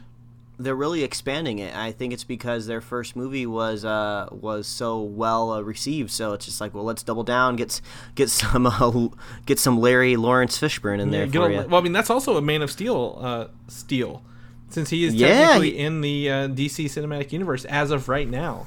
Yeah, he's doing some. That might be like the only current crossover between Marvel and DC right now, at least concurrently. You know? I mean, off the top of our heads, if we think of somebody else, we'll let you know. But I mean, that's a pretty big draw. I think he's double dipping. I don't think you're allowed to do that. Yeah, no. Well, the one guy I believe in the Winter Soldier was the villain, also in Batman v Superman, like the mercenary. But whatever, it doesn't matter. So that's that Ant-Man and the Wasp news. We got a bunch of that. Black Panther gave us a little bit of stuff here. First off, a new theatrical poster. Mike, what do you think of this one? Give us your rundown on this poster. So this is pretty cool. I like it because there's a takeaway that you can get where you can see Wakanda from kind of an aerial view, and it looks like a very futuristic city. I mean, we knew Wakanda did have that future tech, but I kind of thought maybe a lot of the buildings and stuff would be like shrouded in the jungle, because the city kind of needs to be hidden. We don't know exactly how they're hiding it yet, so I don't know if it's hidden by technology, like some sort of force field, or if it's just hidden really well in a bunch of mountains, and anybody gets close, they just murder them. But it's kind of cool to see the future city. Yeah, definitely really cool to see that high-tech stuff and the cool ships, and then the big Black Panther guarding over it, and the tagline, "Long live the king," right? So so there's that going on here. They did show footage. We do not have any link of that, but they used a Kendrick Lamar song over this one instead of the Run the Jewels song off the last one, which is very catchy, by the way. I think I've listened to that song like 8 times this weekend because it's still in my head. The footage description, there's 2 things I want to talk about here. Andy Serkis, his new arm. He has a new arm. It can transform into a gun. Does it look like a satellite dish? They did not say what it looked like, but it does, I believe, shoot sonic waves instead of bullets. And the Black Panther has nanotech in a suit he wears where he hits himself in the chest, and it becomes a suit around him. So kind of very, very high-tech Iron Man-y kind of stuff. So other than that, I think maybe Michael B. Jordan has a suit as well. So we might see him take on a suit later on. I just want to see him throw down. Yeah, I do too. I mean, I think their fight's going to be great. It's going to be awesome. We're going to love it. Black Panther has a lot of hype behind it. A lot of these movies have a lot of hype behind it, but Black Panther looks like it's going to kick off 2018 really, really well. And then we only have a couple short months to wait before Avengers Infinity War lands. Ooh, yeah. And we've got some stuff here. First off, there's a poster from the San Diego Comic-Con floor, which I found is actually one of 3 posters. So this combines with one that has Thanos in the middle, and then on the left-hand side is another one with Captain America and his team, like the Guardians and all the other characters that are not on this one. So it looks like, it's going to be huge. This movie is going to be large and in charge, my friend. So you didn't get any of those posters, did you? No, man. Like I told you, that Marvel booth was insane. Quentin did get one where Thanos is featured in it, and I got to see it firsthand, and it looked awesome. But since the fever for handing out posters over there is so intense, the poster he got got a little wrinkled and folded and stuff like that. So now we're just how do we remedy a folded piece of paper? You frame it. Yeah, that's what I told him. So he was lucky enough to get one. Yeah, that's awesome. Good job, Quentin. And anyone else who, if you're listening to where is at the floor and got one, send your pictures of that. Next up might be a little bit. This might get spoilery for anybody who has not seen Spider-Man. So if you want to not get spoilers, skip ahead. I think it's all right. I think you're safe if you haven't seen the movie yet, but you should have seen the movie by now. So this is actually might be a production scene from the movie where it shows some pre-CGI of Doctor Strange and Spider-Man teaming up. But if you notice, the Spider-Man suit is the one from the end of Homecoming that Tony almost gave Peter. Yes, and I'm really glad that we actually are talking about it now, because I said in the spoiler cast for Homecoming that we did that I think we're going to see that suit again, and it's probably going to be an Infinity War. Some shit's going to hit the fan, and he's going to need to get in that suit, and we do see it in this little shot here, and that's cool. Yes, so we get to see that, and it looks on the left-hand side is actually the Scarlet Witch and what's possibly Quicksilver walking in front of her. Oh, man. Thanos has the mind gem. He's able to fuck with people's minds pretty heavy. So I hear it's going to be a very dire and dour tone in this movie. So if that's true, going to look pretty rough. So, and actually, I believe it says here Jesse Olivares on the screen, which is actually the visual production lead on the film. So we're going to chalk this up as actually legit from the production of the movie, which is cool. And the scene with Doctor Strange and Peter makes sense because we have seen the leaked footage from D23. Have we seen the leaked footage, man? We have it. We have a copy of it in our possession before the internet could take it down. The guy in the chair had one on his phone. You were a great guy in the chair, Chris. And big shout out to superfan Jim Mintier, who also was sending other links as well of it, backup links. Saint, you're a saint, yes, Jim. And happy Superhero Slate anniversary with us. He started listening to our San Diego coverage 2 years ago. Yeah, that's right. So that's cool. So this leaked footage for Infinity War goes above and beyond what I could describe, what any description could describe of it. It is really funny because you were listening to my reaction over the microphone while I was watching it for the first time, and I think you were just like, I can't hear you. Is anything happening over there? Because I was in silence. I was just taking it all in, mainly because I had to concentrate really hard because it's one of the better versions you can have of leaked footage, because usually it's like some dude way back in the convention hall, like in the back seats, and like it's just like a postage stamp surrounded by black, and you just kind of see some blobs moving around. Like this actually wasn't too bad. They seemed to be in a pretty close front row. There was just someone's head that was kind of obscuring the front left of the screen a little bit, so you did get a really solid look at the middle of the screen. It did match up with that D23 description, I think, pretty much directly. So I think this was the exact same footage that came out of D23.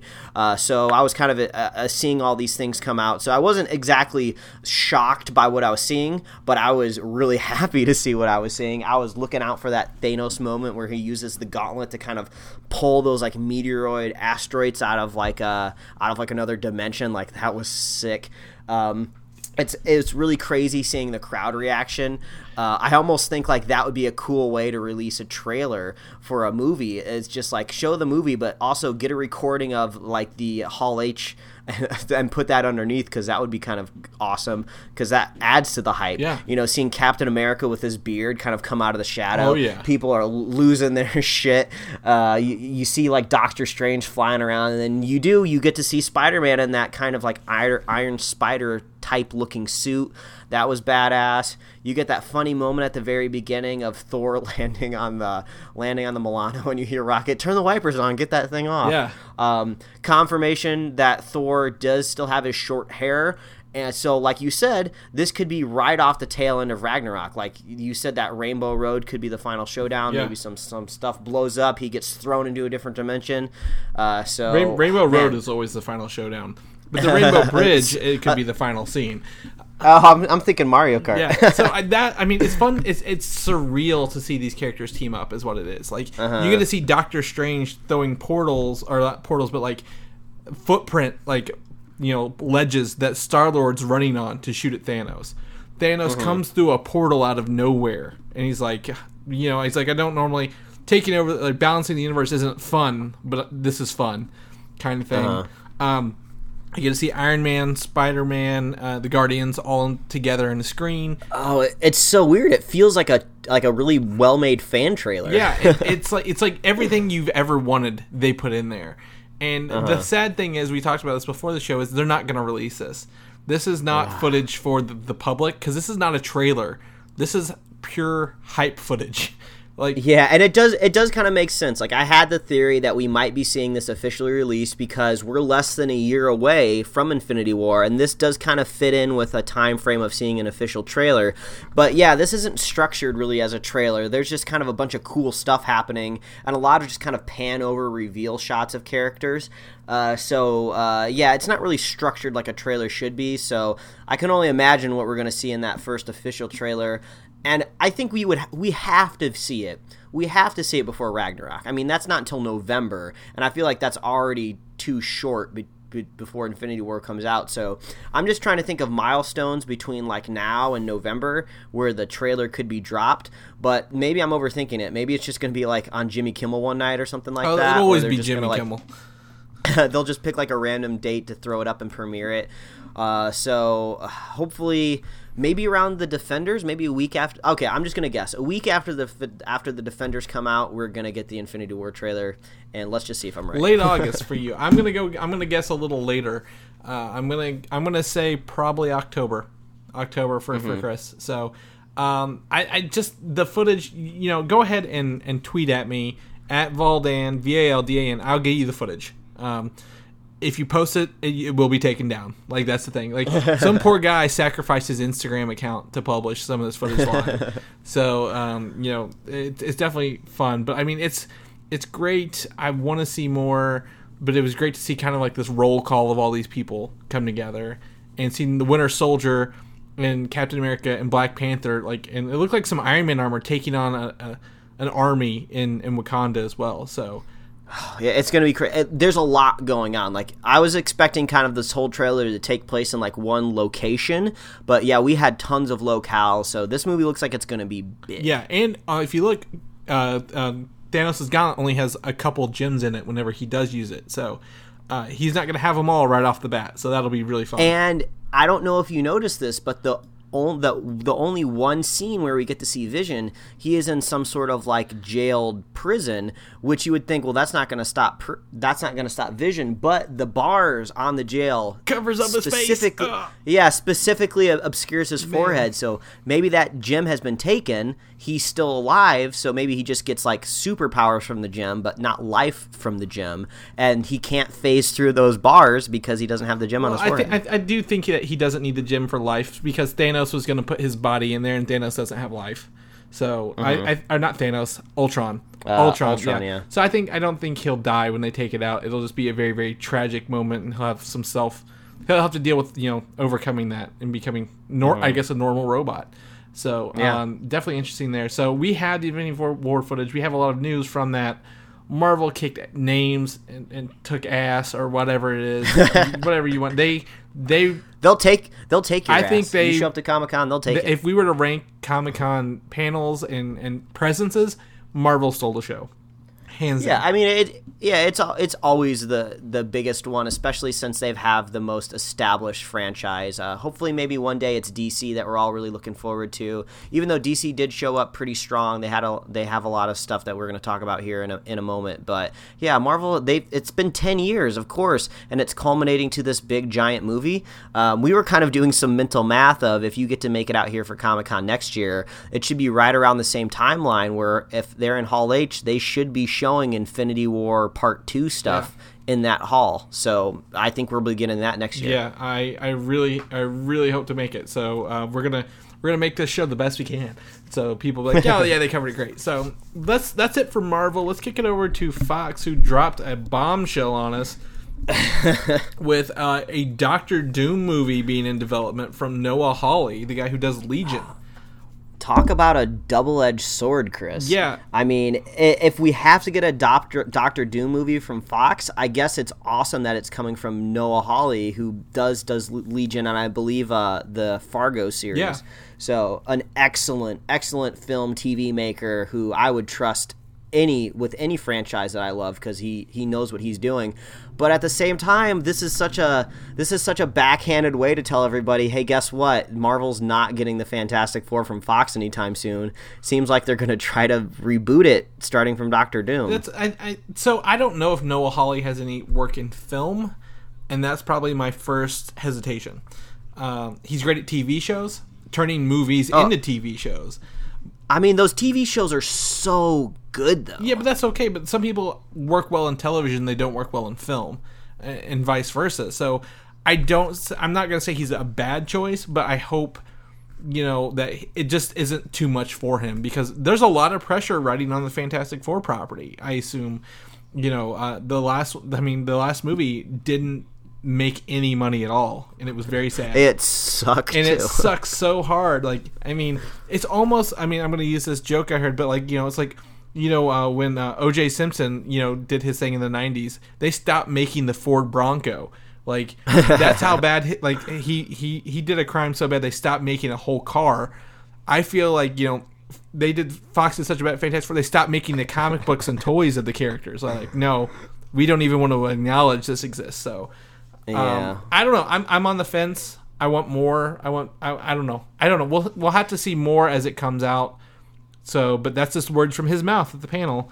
But he was at the Legion panel. They did give us some announcements for season 2 of Legion, which I'm excited to say that the actor, I believe that's pronounced Syed Tagmawi.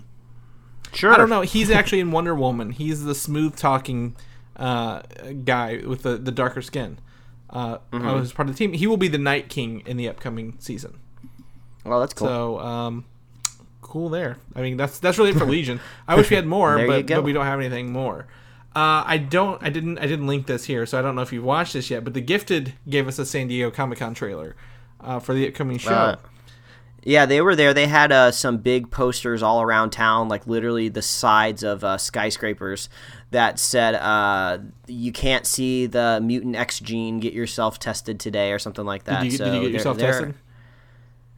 I got myself tested, and I have no No, I don't have any superpowers, man. Okay, well that is sad. Don't bring it up again. It's a sad. I mean, it's okay. I know it's a touchy subject, but that's fine. So just from watching this trailer, I'm gonna link it here, and we didn't really prepare very well for this one because it's okay. It kind of just goes through the character powers, kind of like that featurette we saw last week. Yeah. And a little bit more about, they're on the run. They all have to use their powers together to get away. But you see a lot more from the character Polaris, who has, like, magnetic abilities. So, yeah, I mean, it looks very much like Heroes. The dad is the one prosecuting the people with powers, and then his children have it, so now they got to go on the run from the government, kind of thing. So, I don't know if I'm actually going to watch it. So, you any thoughts? You going to watch The Gifted when it comes out? Yeah, I mean, I'll give the pilot a shot, but I think these superhero shows, it's great that we're getting them, but like I feel like we don't get very many breakout hits very often. Like they seem to garner like kind of like a niche audience that gives them like just enough views to get a couple seasons, but then they just kind of like peter out, So I guess I'll probably just stick with The Flash. Hopefully that kind of rights the ship because I didn't like the season finale of The Flash this year, so we'll have to wait and see. Well, it's funny you mentioned they did show some other there's a bunch of TV news, like little bits of tidbits for the Legends of Tomorrow will have Captain Cold back. The Flash is supposed to come back again in this new season, even because he's gone or something. I don't know. I didn't include a lot of TV stuff because it was kind of underwhelming. And a lot of TV shows are kind of dipping in quality, if I was going to be honest. Yeah, and also TV announcements are usually more exciting when it's a brand new show announced. You kind of have to get excited about a show after a couple episodes or as things are revealed or when you get to like mid-season finales. When you're just kind of like, oh, do you want to go to the season 3 panel for Supergirl? And it's just like, well, not really. I mean, like if the show's out, I'll watch it, but like, what am I going to get out of a Supergirl panel? Yeah, exactly. I mean, there's a lot of TV shows. I think Gotham season 3, they said the biggest thing they're bringing Scarecrow to season 4 in the next Gotham. I'm like, okay, cool, whatever. So I don't know. There's a lot of TV stuff we didn't want to talk about, but that's okay because we got the Warner Brothers panel. I do want to talk about here, Mike. Yeah, and I know our episode's going a little longer today, but this is a very special episode. This is once a year. Yes, very special, Chris. So first off, I've got a list of movies that Warner Brothers confirmed are in development at their company here, and I'm going to go through and you tell me if you're surprised or not surprised. Okay. Okay. Wonder Woman 2. Not surprised. Suicide Squad 2. Not surprised, but not happy. Yeah, it's kind of it depends on which direction they kind of go with it. Hopefully they learn from their mistakes. Green Lantern Corps.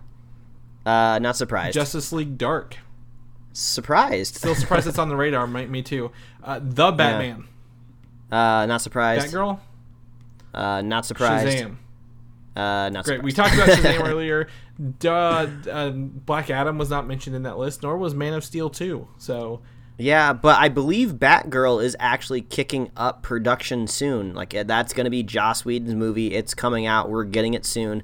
I'm really happy to see Joss Whedon back in the superhero chair again with a kind of like a little bit of a smaller story. I mean, it's easy to say Avengers 1 had a smaller story than Ultron. So and Ultron was a little weird. He had a lot of things he had to service in that story. So hopefully, if he's just got a grounded Batgirl, it'll be awesome. Well, I think at the same time for Joss Whedon in Avengers, he was brought in at the 11th hour for Avengers as well. because he didn't plan any of those movies beforehand to work the other way. He just came in to make them somehow all fit together. So he's good at coming in at the 11th hour. I'd like to see his own movie. I think they'll kind of give him a free range on Batgirl if Justice League does well. So we'll do that. Yeah, and we've never had a Batgirl movie, so I think that'll be fun. Yeah, definitely new, untested property is great. A couple of confirmations here. Hal Jordan and Jon Stewart are to share the leads in Green Lantern Corps. They're going to be like partners in Green Lanterns. Yeah, I think we talked about that probably like a year ago, so it's kind of cool to see that confirmed. Yep, and lastly, the Flash movie will be set around the comic book series Flashpoint, but more actually to the comic book, not the 20 minutes they did in the fucking TV show season 3. That wasn't really Flashpoint, because Flashpoint affects all the characters in the DC universe, not just him. So this means that actually in the Flashpoint universe, they can use Jeffrey Dean Thomas? Whoever was his dad. Batman's dad and mom. Oh, Jeffrey Dean Morgan and the girl from The Walking Dead. I can't think of her name. It's all right. But they can actually be, like, he becomes Batman in Flashpoint, and she becomes the Joker because of all the things that have changed in that universe.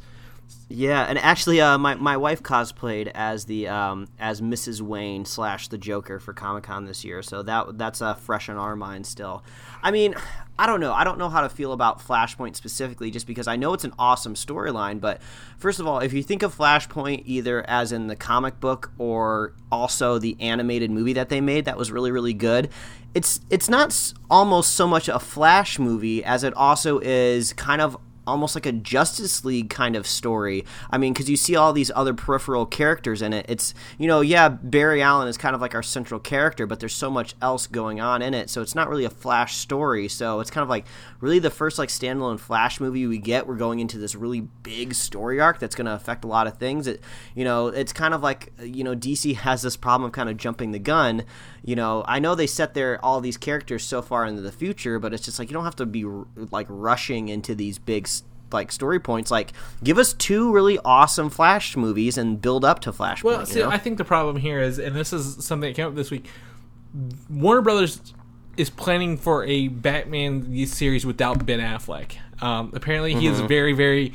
All the reports are he's on the edge and not possibly coming back after the Batman movie. Ooh. And he kind of is like, no, Batman's awesome when he was at Comic-Con, but it's the same exact thing he said when he's like, yeah, I'm still going to be directing the Batman, it's cool, kind of thing. So the big articles that landed earlier this week are, yes, Warner Brothers is planning for a future without Ben Affleck, and how do you recast Batman without recasting Batman? I guess you use maybe Flashpoint. Maybe they're going to kind of use what the X-Men did with Days of Future Past and kind of maybe reset things a little bit. I don't know. It's just really weird. This DCEU is so mixed up and jumbled. It's just kind of like, I don't know. It's like mixing it's like mixing expired cereal with fresh cereal. It's like every once in a while you're gonna pull out a piece that like tastes good, like Wonder Woman, and then you're gonna get a piece that tastes like garbage, like Suicide Squad. I imagine there's gonna be a lot of yarn and like attached to walls, leaning to other walls, like going on at some point. But I think if they want to plan for the worst, Flashpoint has got to be it, because Flash isn't gonna happen until 2019 at this rate.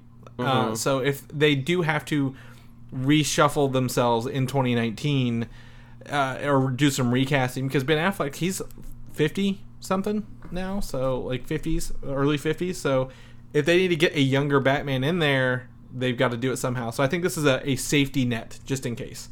So yeah, and also I have a feeling that Suicide Squad 2 movie is maybe just for title's sake.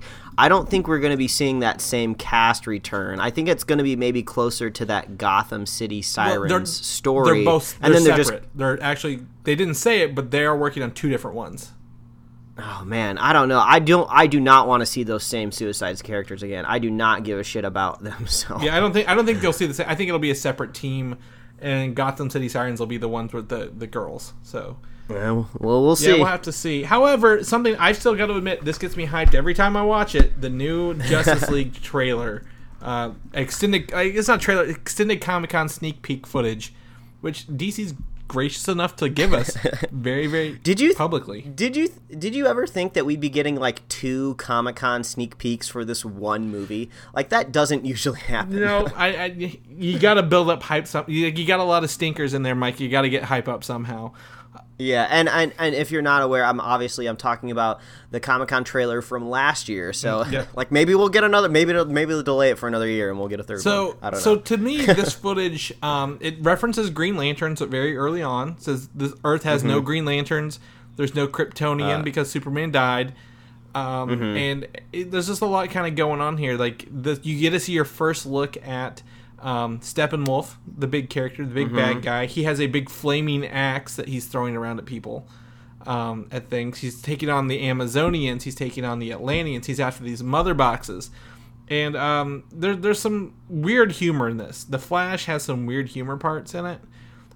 Like, he's like, I don't really fight people. I just push them and then run away, kind of thing. Yeah. But I had a really good time watching. I'm really excited for this movie, even with Joss coming out. I think a lot of this is already Snyder footage that they got to use a lot of Snyder footage because you can't build those effects overnight. Like, yeah, well, I mean, it's Snyder footage because he loves doing that, like, kind of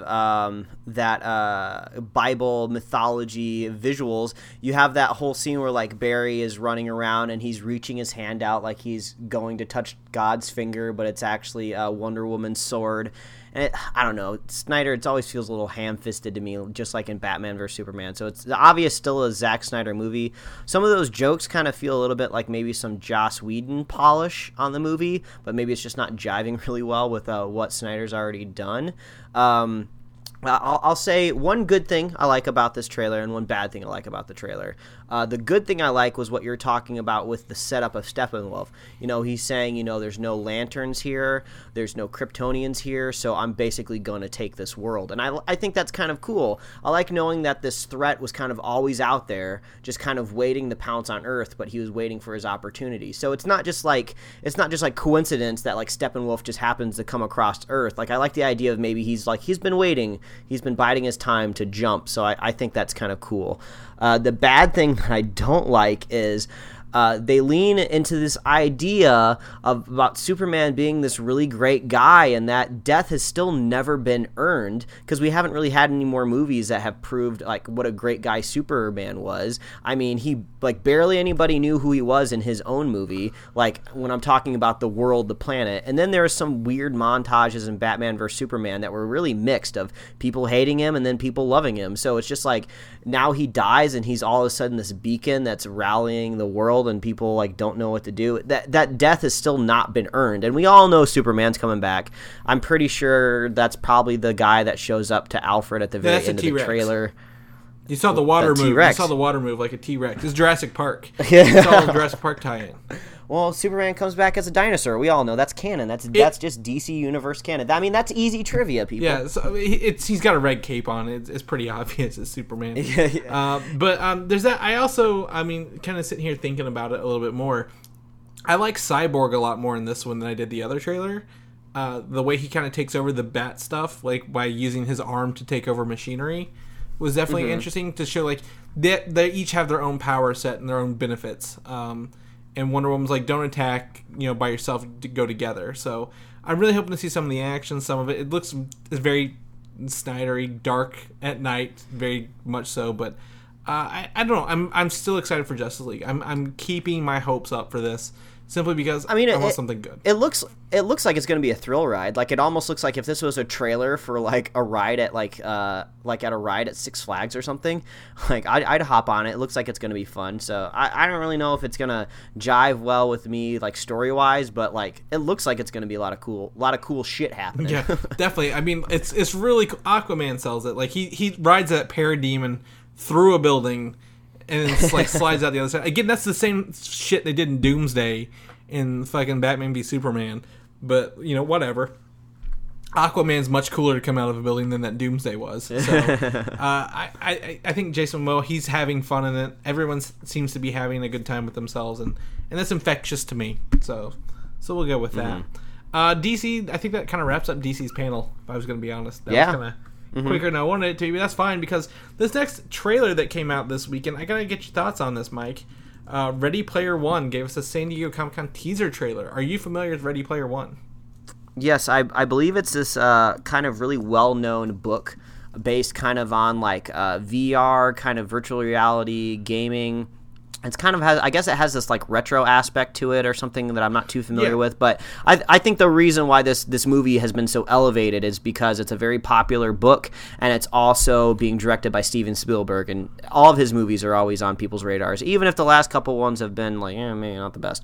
But this trailer, I would almost use a similar description to that Justice League trailer. It just looks like a crazy thrill ride. I mean, like you're literally like inhabiting kind of like video games, it looks like.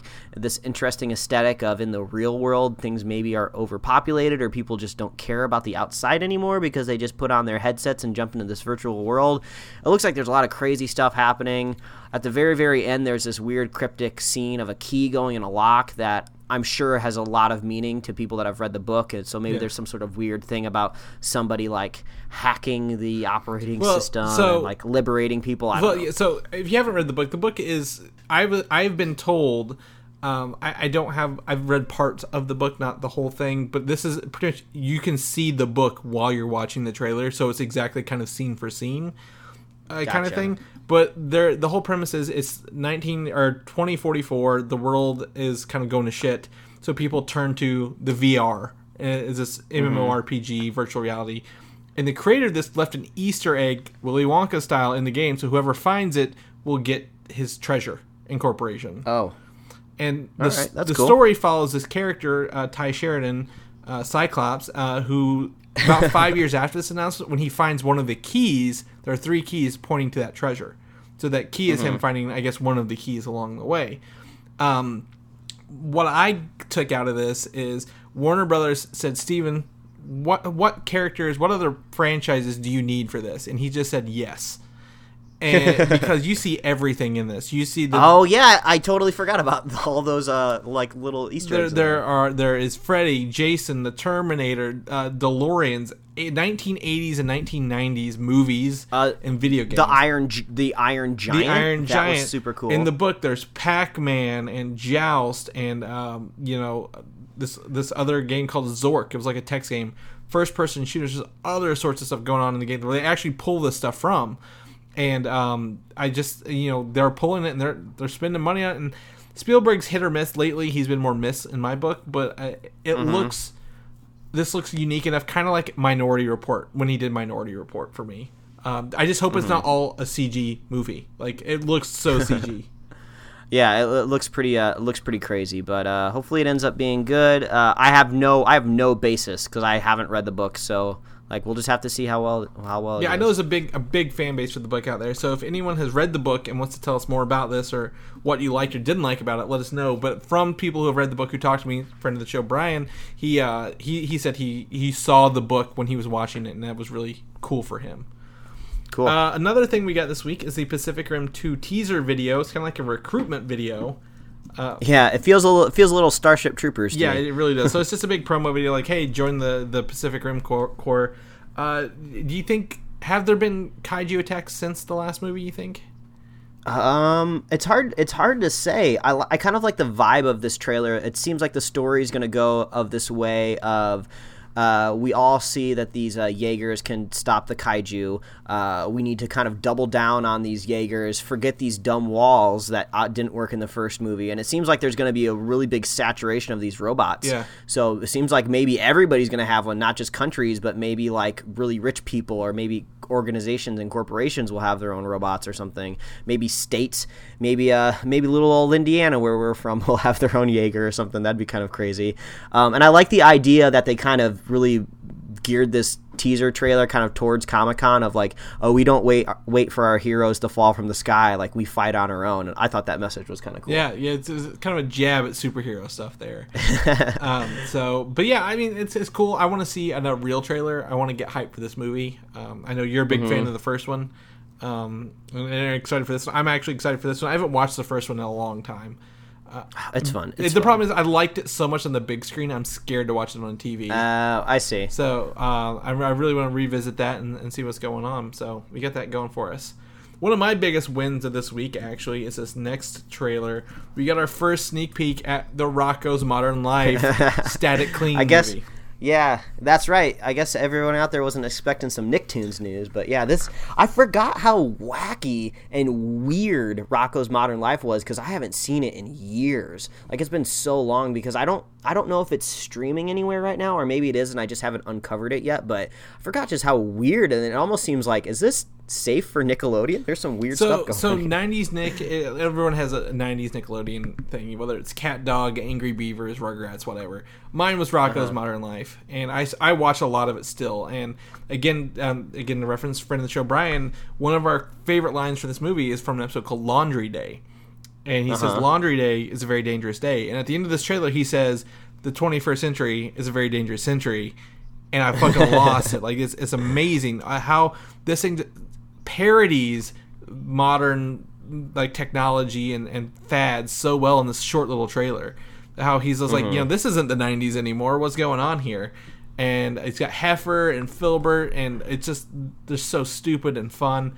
The character voices, all the animation was still there. Like the oh yeah, it looks like beautiful. A step beyond Ren and Stimpy animation. Like, it's there. It's fantastic. I'm excited to see this. I don't think it's getting a theatrical release, but I'm really excited to see it when it does. No, yeah, I can kind of give you the lowdown on these Nickelodeon movies after we talk about our next one here. Yes, Hey Arnold, the Jungle movie got a sneak peek. I know this one has been in the works for a very, very long time. A lot of people have been very hyped. I think your wife even has talked about it before. Oh yeah, my wife is a Hey Arnold like super fan. Yeah, so go on and give us some of this Nickelodeon stuff. Yeah, so we all knew that the Jungle movie was coming because this was announced quite a while ago. The announcement actually, we got that I think maybe last year at Comic-Con. At least we got the official like announcement. Craig Bartlett, the creator, came out and talked a little bit about it and saying kind of where he was going to go. So they came back full force at Comic-Con this year, and they had their own panel. We got to see this kind of sneak peek footage that was actually kind of emotional. It's live out there. You can go see it on YouTube and check that link in our show notes, and it's kind of emotional. It's kind of like a montage of these things Arnold did in the past, and it really gets you, and it was really cool. But yeah, so these Nickelodeon movies, basically, they're going to be 2-hour television movies, and 2 hours as in like 2 hours with commercials. So what's going to happen is they're going to be these one-off movies, and they seem to be going through possibly maybe all of their old back shows. So Rocko's Modern Life, they're going to do an Invader Zim one. I would be surprised if they didn't do an Angry Beavers movie, to be honest, because I love Angry Beavers, and I think a lot of people like that show too. So, but Craig Bartlett did kind of hint to the panel that we were in for the Hey Arnold Jungle movie that, like, I did kind of set this movie up so when it ends, there's still more adventures to be had. So he's making this movie to tie up a lot of loose ends, but he's basically kind of saying like, hey, Nickelodeon, if you want to turn this back into a series, I'm fine with that. But I think these shows are great coming back as movies, and I actually kind of prefer it that way. I think the best way to harness nostalgia is kind of with these quick hits. Mm-hmm. I think when you kind of draw it out into a series, the magic just kind of disappears pretty quickly, unfortunately. Like, I know the Animaniacs are coming back as a series, and I think maybe that would be better as like a limited series, just kind of every once in a while. Like, don't keep going back to the well necessarily, but at the same time, maybe some stuff will work out. Like the DuckTales are coming back, and I actually think that might be a really good series, but that's kind of being revisited from fresh. It's not like picking up where it's left off, different character design, different actors, new characters, so it's a little bit of a different story. But yeah, Rocko's Modern Life looked really cool. I wasn't expecting to see footage at the con. That looks really, really fun. The Jungle movie looks great, so I think Nickelodeon is going right along with what they need to be doing. Yeah, it's good that they're coming back with something rather than just, I don't know, I've not heard anything new out of Nickelodeon recently, so I think that's refreshing. One of the shows I really enjoy, actually, they came out with 2 San Diego exclusive pop vinyls this week, is the show Westworld. I was able to pick those up, and they gave us a season 2 teaser trailer, which I was blown away by. I didn't expect this as well, since the show does not come back until 2018. Yeah, and they let you know very quickly at the beginning of this teaser trailer. It's like the second screen you see in 2018. Yeah, no, we're not joking around at all. So 2018 is coming out. It looks like if you've seen the first one, season. I don't really want to give a whole lot away with it, but if you've not seen the first season, don't watch this trailer. You'll be very confused. Yes. But it's good to see some of the characters come back. Dolores and Teddy, and then the gunslinger / Man in Black. Even though those are both names you would hear in the new Sony movie coming up very soon. And it looks like this new season is going to pick up right from where the last season left off, because you kind of see like scenes, like almost like oh, that's what would happen next. So it doesn't look like there's going to be any time jump. I'm looking forward to it. I mean, this is an awesome science fiction show. The first season is very much a mindfuck. You got to watch it, and this one looks like it might be less of one, but we could be very surprised because that looks like all footage from the first episode. So if they want to open it up a little bit more and go a little farther, that's great. In the old Westworld movie, there are other worlds they visit: samurai world, medieval world, so on and so forth. And maybe they might even open those up a little bit in this one as well. So yeah, that'd be cool. I still like the idea of maybe like competing businesses that have their own worlds, maybe in other parts of the country that might factor in. But we'll have to see if that happens. Yeah, definitely. So we got a season 2 teaser trailer there. And lastly, out of our San Diego Comic-Con news, we got some news on the Spawn movie. Oh, surprise! An R-rated, low-budget reboot horror film. These are all buzzwords, apparently, that you could hear from almost anyone who wants to make a movie these days. But Todd McFarlane, they do have someone who is financially backing the movie. I forget. It's a Blumhouse. Yes. It's the studio that makes like the Paranormal Activity movies. They had a breakout movie. I think they financed Get Out as well. That was a really critically well received movie this year. And if you don't know Blumhouse, their kind of a shtick is to have low budget movies, don't pay people very much, but say if this movie does well, you'll get a cut of the revenue. So they roll the dice and they make a lot of movies to see what happens. So it's kind of weird knowing that the Spawn movie might be a roll of the dice. Yeah, well, the thing is, like, it's like they did Paranormal Activity, like you said. They started the Purge movies.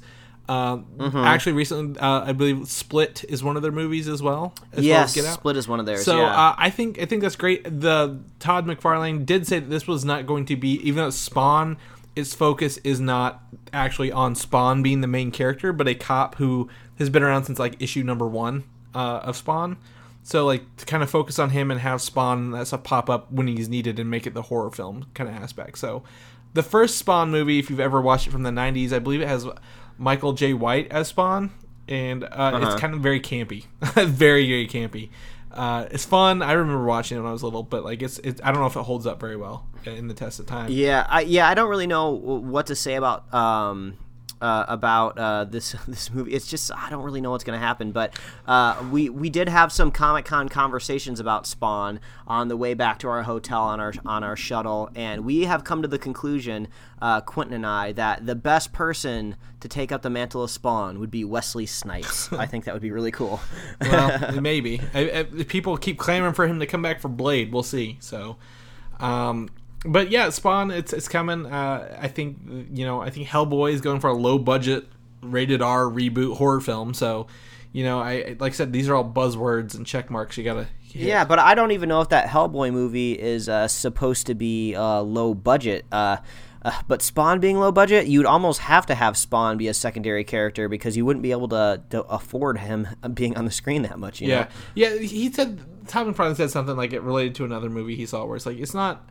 Like that may be the title of the movie, but he's not the main character. Like throughout, you follow someone you can relate to, kind of thing.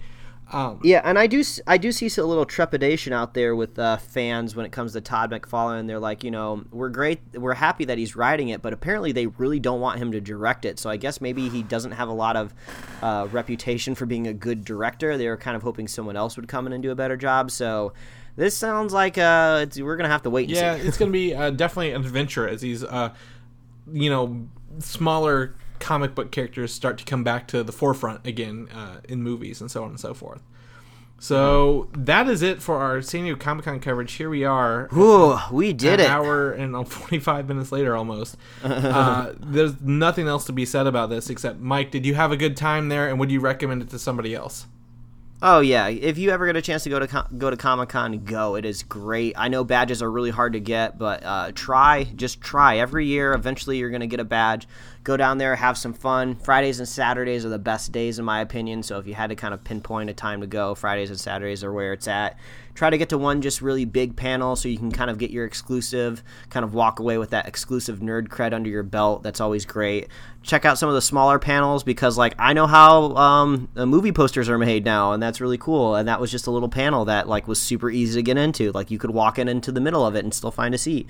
So there's a big range of there. Awesome cosplay, crazy show floor. I got my wife bought me a Big Belly Burger a cup from a retailer down there, so I thought that was really cool. That's a nice little Flash DC cut there. So yeah, it was a great time. Chris, I hope to see you there next year. Yeah, well, you've set the bar very high for me. Like you've told too many people I'm going, so now I have to find a way to go. So yeah, that's right. Through hell or high water, we'll get there. But that's it for the show, Mike. If people want to know what you're doing, maybe you had some stuff from the show you want to talk about, or some of your comics you want to share, where can people find you at? Well, they can follow me at Mike Royer Design on Twitter and Instagram, and you can read my webcomics at pickledcomics.com. Chris, if people maybe want to knock on your door and maybe ask about where some of that super cool footage might be living, where can they find that? If you want to see this leaked Infinity War trailer footage, you just went out and said it. I was kind of trying to be I'm coy. not going to be coy. I'm going to be very, very front. You get at me on Twitter at Valdan, VALDAN, and all we ask, just tell a friend about us. That's all we want. You can have the footage. I also post, as soon as my pop vinyls, all of them are in the mail, or some of them are in the mail, some are here, I will post pictures of them on there as well, because these San Diego Comic-Con ones have a cool purple sticker on them. I know that it's not about the sticker, but I love the purple sticker. It's beautiful. It stands out in a crowd, but some of these are really cool looking this year. So I'll definitely share some of those. And you can find me on Comic UI, Filmside Chats, and the DNN, destinationcomics.com/DNN videos. So all over the place. As always, we apparently get a lot of new listeners at San Diego Comic-Con time this year, Mike, and this is their first episode, and they want to know more about Superhero Slate. Where can they find us at? Well, as always, please visit superheroslate.com. That is the best place to find all the avenues we host our show and to get our awesome show notes. We talked about a lot of stuff today, and if you want to track it all down and see the links for what may or may not be leaked or what is taken down and what's up, it's all going to be in our show notes. And you can subscribe and find us on iTunes, YouTube, Google Play Music, SoundCloud, Stitcher, Tumblr. You can subscribe and get us right in your email inbox every week, and you can like us on Facebook, follow us on Twitter, and on Instagram if you want to get those cool shots that I took from Comic-Con this weekend. And if you want to pick up some Superhero Slate merch, you can get that at superheroslate.com/store. I was wearing my shirt at Comic-Con this weekend. Pick one up and go to one of your local Comic-Cons. That'll be awesome. If you're a fan of the show, please consider leaving us a review wherever you listen to the show. We really love that. We love getting your feedback. We love hearing from you. It's great to know that you guys are out there really digging the show. And if you want to be a super fan of the show, like Jim, who started listening to us 2 years ago at Comic-Con, all you got to do is share the show with a buddy, share the show with a friend, and we will be here every week to run down the latest superhero entertainment news, so you're never left behind. That's right. And if you've forgotten, since we mentioned it so early on in the show, do not forget to get your free Geek Fuel box before the end of the month. July 31st at midnight it ends.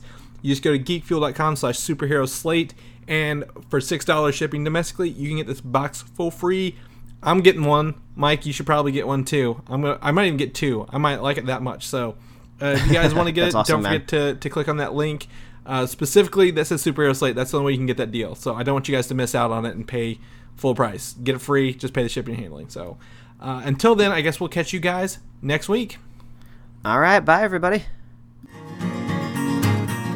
Thanks for listening, and don't forget to subscribe. But it's funny because they're not humans, bro. They're not humans. They're Inhumans. Bro, they're not humans, bro. The irony does not escape them.